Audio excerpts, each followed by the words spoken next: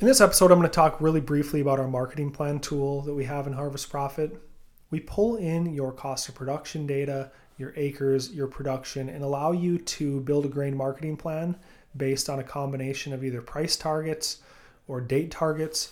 There are some default values in there. Those aren't meant to be recommendations. They're just basically default filler values that you will update to build a scenario that works for your P&L.